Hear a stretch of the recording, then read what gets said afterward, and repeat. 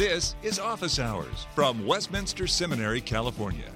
Call the show now at 760-480-8477. Email us at officehours@wscal.edu. Now, Scott Clark.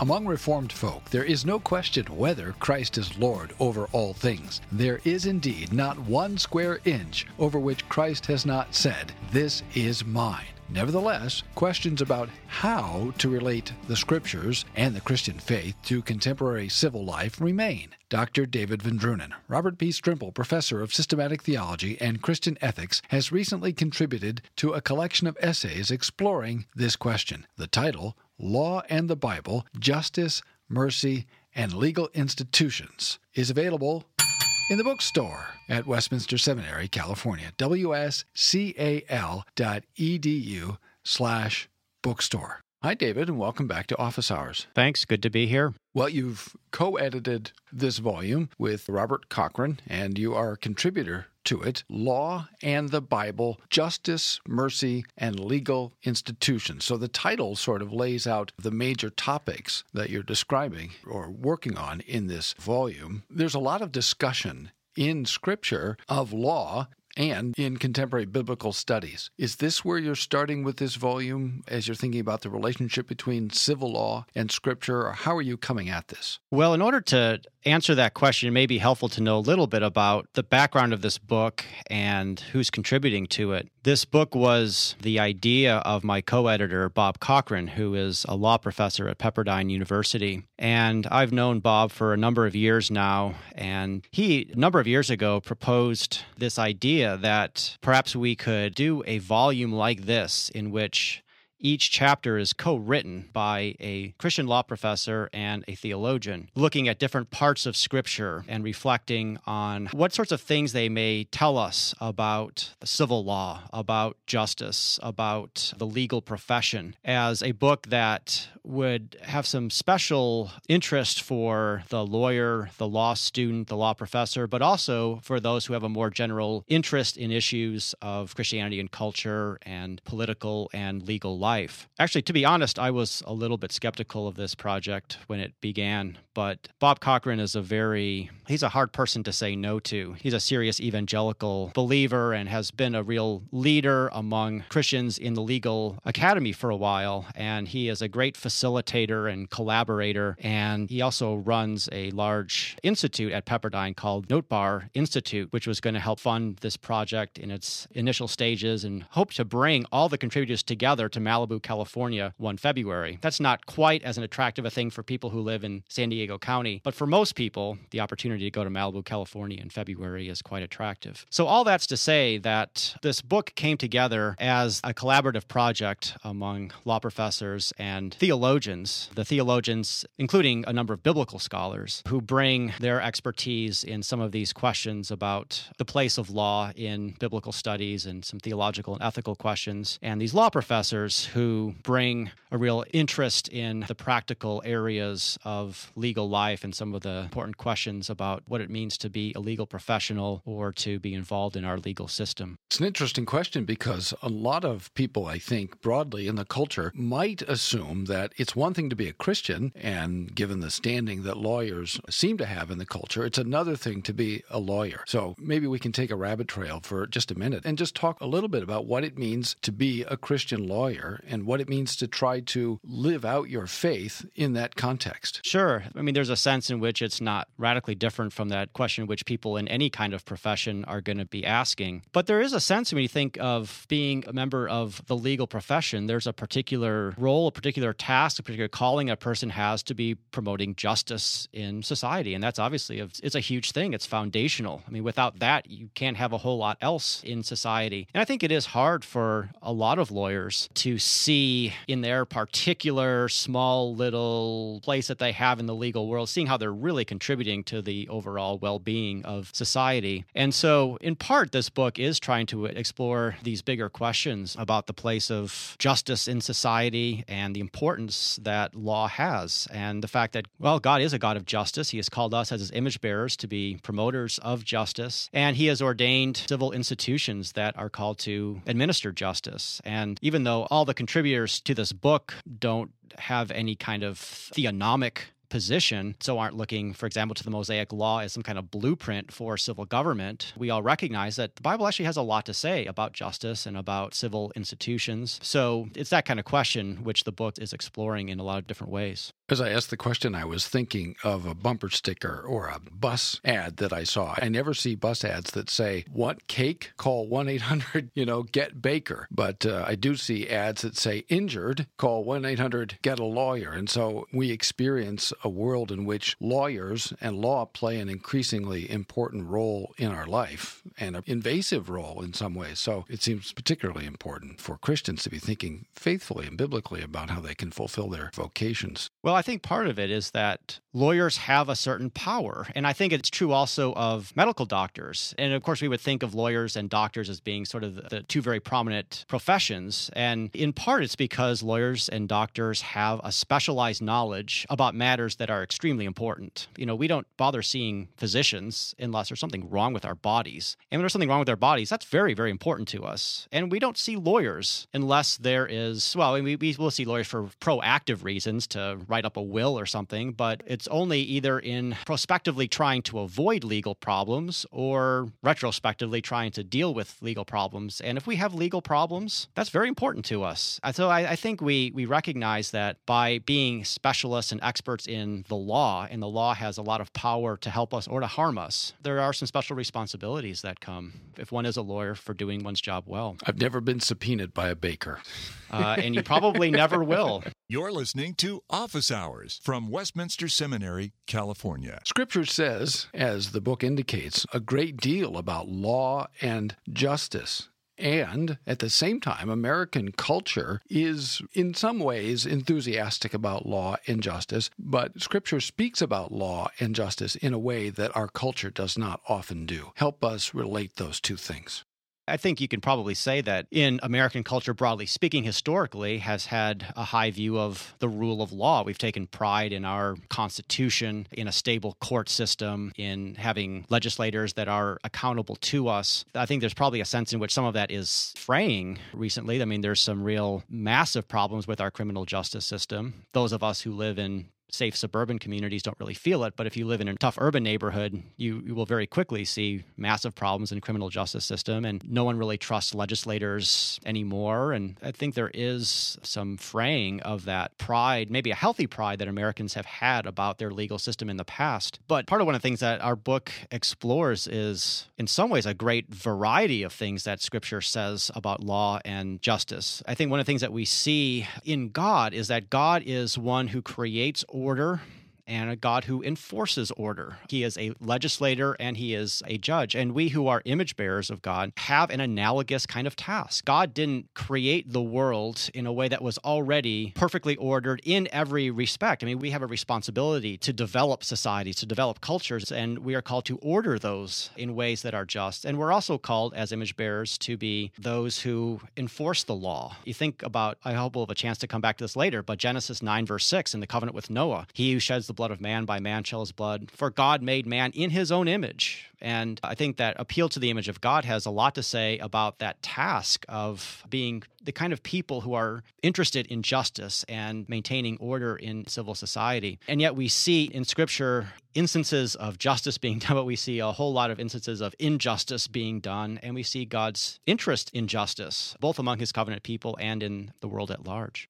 The book spent some time, your chapter 2, spent some time talking about the contemporary use of the biblical civil law. And that category assumes a distinction with which the listener may or may not be familiar. And that's a threefold distinction between the civil law, the ceremonial law, and the moral law. Walk us through that briefly. Well, that distinction between the moral, civil, and ceremonial laws traditionally refers to the law of Moses. I mean, this is a common distinction in the Reformed tradition, but it goes back long before the Reformation. And that distinction basically is a way of trying to recognize that there are certain aspects of the law of Moses that are permanently binding for all human beings. And we call that the moral law. There's nothing distinctive about that law for Old Testament Israel. There's also the ceremonial law, which has to do in large part with Israel's distinctive worship and other things that really had to do with Israel's religious life as the Old Testament people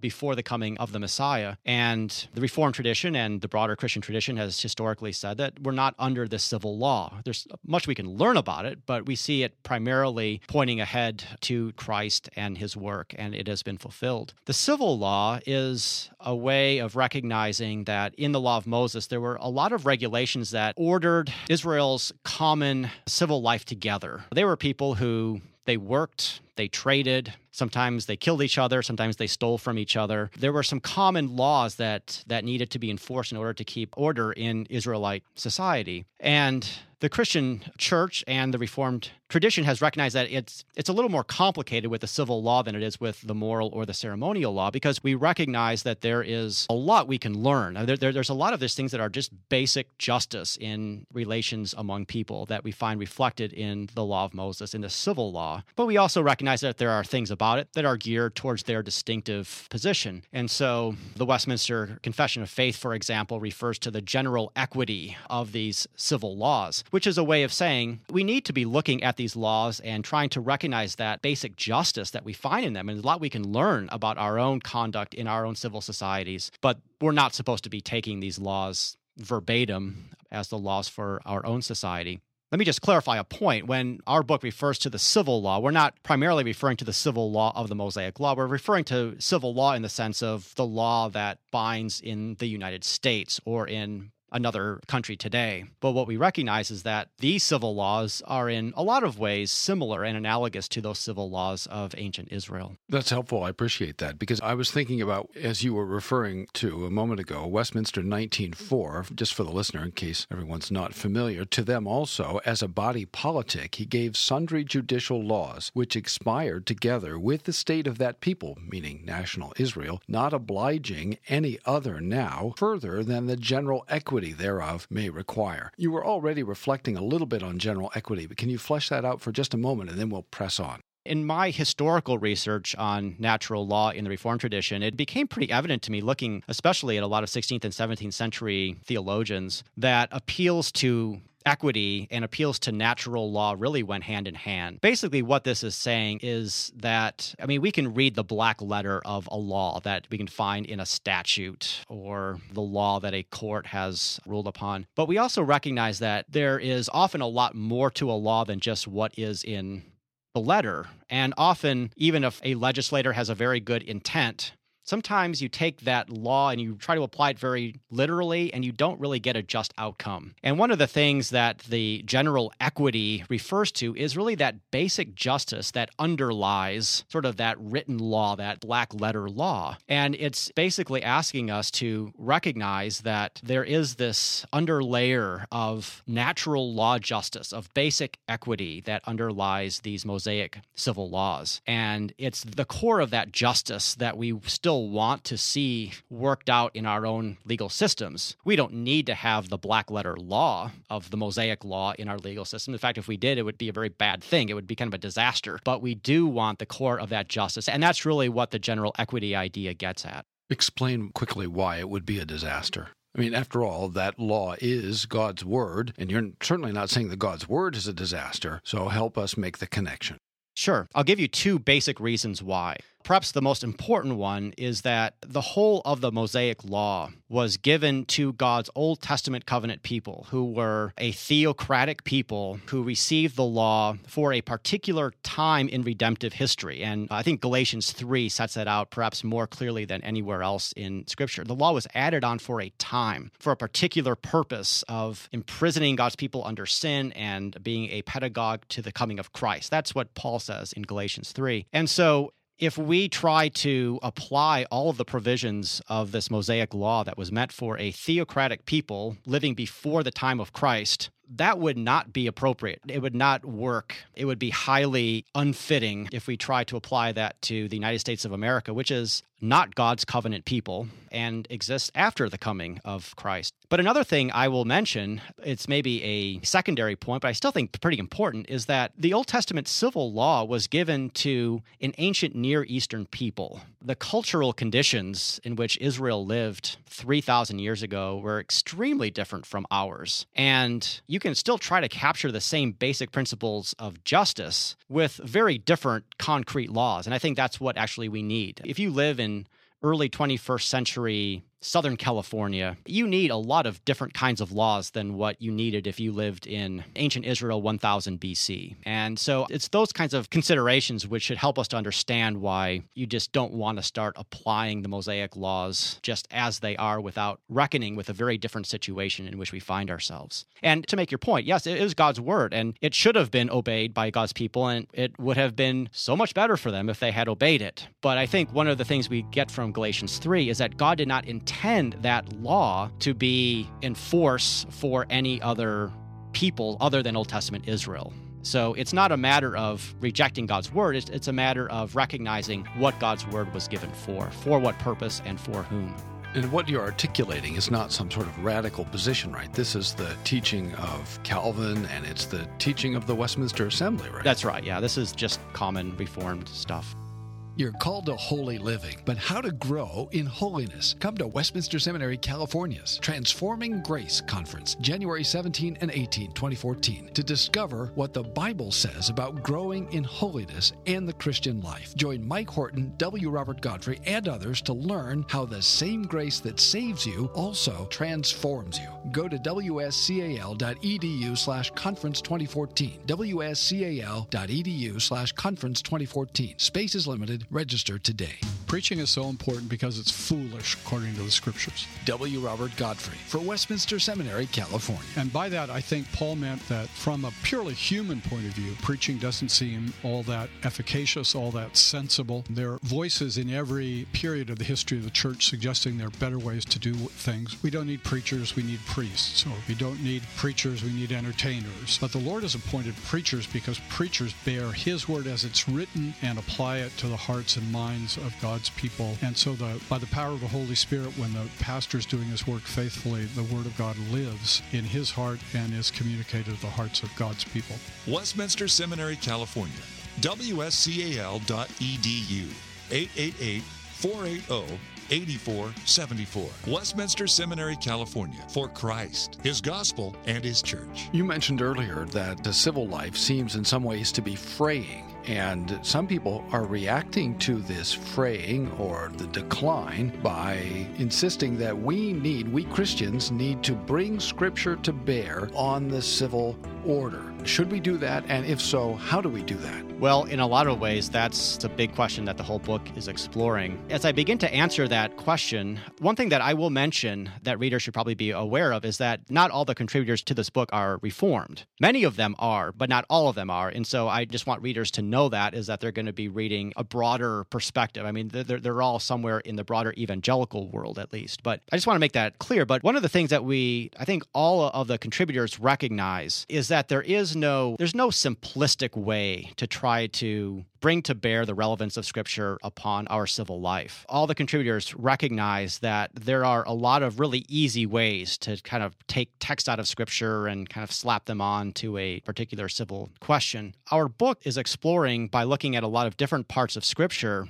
how do different parts of Scripture, the Old Testament historical narratives, the Mosaic Law, the Old Testament prophets, Old Testament wisdom literature, Jesus teaching it in the Gospels. I think part of the thing that our book does is to recognize that these different parts of Scripture actually address civil law in different ways, and we need to be sensitive to that if we're going to handle Scripture well. And we also recognize that there is always a really important place for questions of wisdom. Scripture just doesn't lay out sort of a pattern of civil law in detail for us now, for the United States of America or any other country today. And we also recognize that there's an important place for history in that we want to learn from Christians before us who have reflected upon issues of civil law and justice. And we want to let those considerations of wisdom and also of our broader Christian tradition help to inform us the way that we try to use Scripture in ways that are responsible rather than ways that are simplistic and ultimately misleading. Before we dive into the chapter that you co-wrote with Randy Beck, one more sort of preparatory question, and that is this. The beginning of all things, sometimes called protology, and eschatology, the end of all things, are closely related, and sometimes people have focused on one or the other, and it seems like you want to try to keep these things together. I wonder, too, if in America we don't have a kind of lopsided emphasis either on one or the other, but as we think about applying God's word to civil life, the way we do that is often influenced, shaped by what we expect or how we expect things to work out in the future. That is our eschatology. Now, that's been a problem for a long time. Heinrich Bullinger, in the Second Helvetic Confession, which he wrote in 1561, published in 1566, condemned those who sought to achieve what he called a golden Jewish dream, a time when all of God's enemies are conquered and there's a millennial golden age on the earth. How do you think about these things? That's a big question, and it's certainly something that comes out strongly in the chapter that I co-wrote. And I think this is true of the book in general, that it's pretty decidedly non-utopian. It actually probably helps that half the authors are law professors and not theologians. I think people who are actually maybe in the legal profession and have actually seen it from the inside may actually be a little bit less enthusiastic and optimistic about what law can actually accomplish. Now, when we're talking about protology or the first things, I think one way to think about that is the present order of this creation. And we have promises from God that he is going to uphold this world. He's going to continue to reveal himself and his law in this world. And through common grace, he's going to uphold the basic structures and institutions of this world. But at the same time, we are not promised in Scripture that this present created order is going to turn into some sort of utopia. And law is, in fact, it's not a good instrument for creating utopia. That's a really important point. Well, yeah. When you think about it, I mean, what does law do? Law comes in a sense, at least the way we think about our legal system. I mean, it wants to create order, wants to create a basic framework for life. But law is the best when you don't see it that much, when people actually have their own creative responsibilities. And the law really comes into play when there are problems. It, in a sense, tries to mop up messes. You think of law the way we think of referees in a football game. I think that's a helpful analogy in a lot of ways. Not a perfect analogy, but I think it's a pretty good analogy. It's there to keep order and to try to clean things up when there's a problem. And that's not really the way you create utopia. And I think that is a theme, even though our book is trying to encourage law students and lawyers and others who may be involved in some way in the legal or political world, that faithful obedience to God can make a difference, that you can do real good in this world. You can show love for your neighbor by doing this. But you have to remember that it's never going to be our hope. And the eschaton, the age of the things to come, is brought about by the gospel, which the law itself can never do. And that is a really important thing always to keep in mind. So what can Christians learn from Noah, and particularly Genesis 9, about how to navigate life in this world before the utopia and after the fall? Sure. So the listener knows you're now beginning to ask me about my own chapter. I wrote a chapter on Genesis. This is actually the first chapter in the book with Randy Beck, who is a law professor at the University of Georgia. Professor Beck is a really fine Reformed Christian. He's an elder in the PCA, and we had a really good working collaborative relationship in putting this chapter together. I think Genesis it's obviously foundational for so many reasons. It's Genesis. It is Genesis. It does come first. But I really don't think there's any more important book in Scripture for understanding law or even understanding a lot of other questions related to our life in this culture. And one of the very important reasons why Genesis is so important is because of this covenant with Noah that we find beginning at the end of Genesis 8, continuing on through Genesis 9. This is the covenant that God makes after the great flood. And there are a number of reasons why it's really important for thinking about law. For one thing, it actually talks about law. There are only 3 requirements that are actually mentioned in this covenant, but one of them is, he who sheds the blood of man, by man shall his blood be shed. This is actually a command. I think we properly understand this as a command that human beings themselves have an authority to seek justice in this world and to punish wrongdoers. That's a high responsibility. God is ultimately in charge of this, but he delegates this task to his image bearers. So that's one reason why this is important. Another thing I think is really important is that the covenant with Noah is a universal covenant. It's made with Noah, with his children after him, and it's made with every living creature, not only all human beings, but also even with all the animals. I mean, it is as universal as it can get. And this may be something that we skip over very easily as we're just reading through the book of Genesis, but when God says, "He who sheds the blood of man, by man shall his blood be shed," that's a command to the whole human race. It's not just to believers. And so it is actually when unbelievers become lawyers, when they become judges, when they are involved in the legal system, they don't realize this, but they're actually obeying God's command. And there's nothing illegitimate about unbelievers holding civil offices, about being judges, prosecutors. If there was, Romans 13 would be highly problematic. Well, yeah, I mean, Romans 13 really wouldn't make much sense without Genesis 9. I mean, that gets to a whole bunch of other questions. It gets to the question that you asked me previously about our eschatology. When we understand that God has actually ordained that legal systems should be run by believers and unbelievers alike, that itself should temper some of our enthusiasm about thinking we could create some kind of utopia through our legal system. But it also offers us some real reason to seek collaboration with unbelievers in our legal life, not just if we're involved in a lawsuit, but in the way that we work with each other to try to order our societies in peaceful ways. We are called to do that alongside of unbelievers. Doesn't mean it's going to be easy, doesn't mean there's not going to be conflict, but God has, by his common grace, ordained the world in such a way that he does actually accomplish many just purposes through the collaboration of believers and unbelievers. You're listening to Office Hours from Westminster Seminary, California. It's a really important distinction, it seems to me, because on the one hand, there's no question that Christ is Lord over all things. But some people infer from that truth that Christians should seek to exercise dominion by taking control as Christians of civil institutions, and the language you're using, the verbiage you're using, is collaboration. So relate for us Christ's lordship and collaboration. Why is it that Christ's lordship does not require us to take over, as it were? Because Christ is Lord, we might say, he can ordain things the way he wishes. And we know that for Old Testament Israel, for a particular time in history, a particular place in history, he actually did ordain his people to take over, to exercise dominion, to expel unbelievers from a holy land. But that actually is not God's ordinary way of governing this world.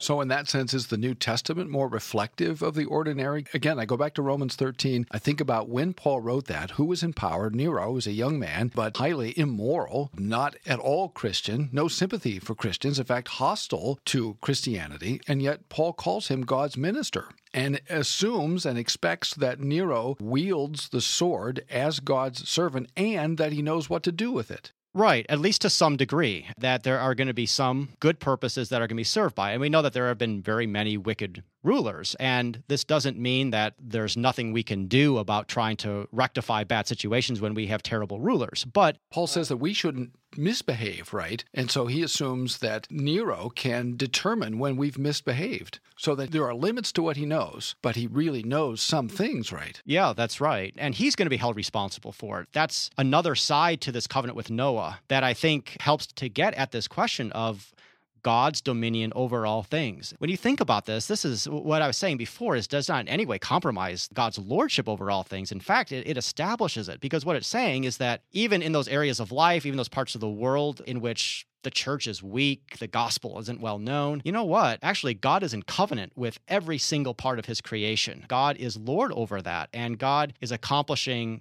his purposes, even through wicked civil rulers. It's not as if God will become Lord when certain conditions come into existence, right? Well, that's right. I mean, he already is Lord over all things, and he is accomplishing the purposes of his governorship in a lot of ways we don't understand. Providence is a very mysterious thing. And so what we're called to do, in whatever place we find ourselves, we are to seek justice within it. We are to try to promote right relations between one human being and another. But that also means giving proper respect to civil officials, whether we voted for them or not, whether they profess Christ's name or not. And we know that that can be a really difficult thing. It's a lot easier to pray pray for a politician that you voted for than one you didn't. One who stands for things that you like as opposed to one who stands for things that you don't. But the fact is, and this is we not only find the command to pray for our civil officials in the Old Testament, say Jeremiah 29, but we find it in the New Testament, 1 Timothy chapter 2, and other places. So we are called to give support to those who hold civil office, to those who are, as Paul says, Romans 13 calls those who hold the power of the law God's ministers and servants. And he was not talking about believers when he said that. Thanks for listening to Office Hours from Westminster Seminary, California. Don't miss an episode. Subscribe now to Office Hours in iTunes. Find all the shows at wscal.edu/officehours. Copyright Westminster Seminary, California. All rights reserved.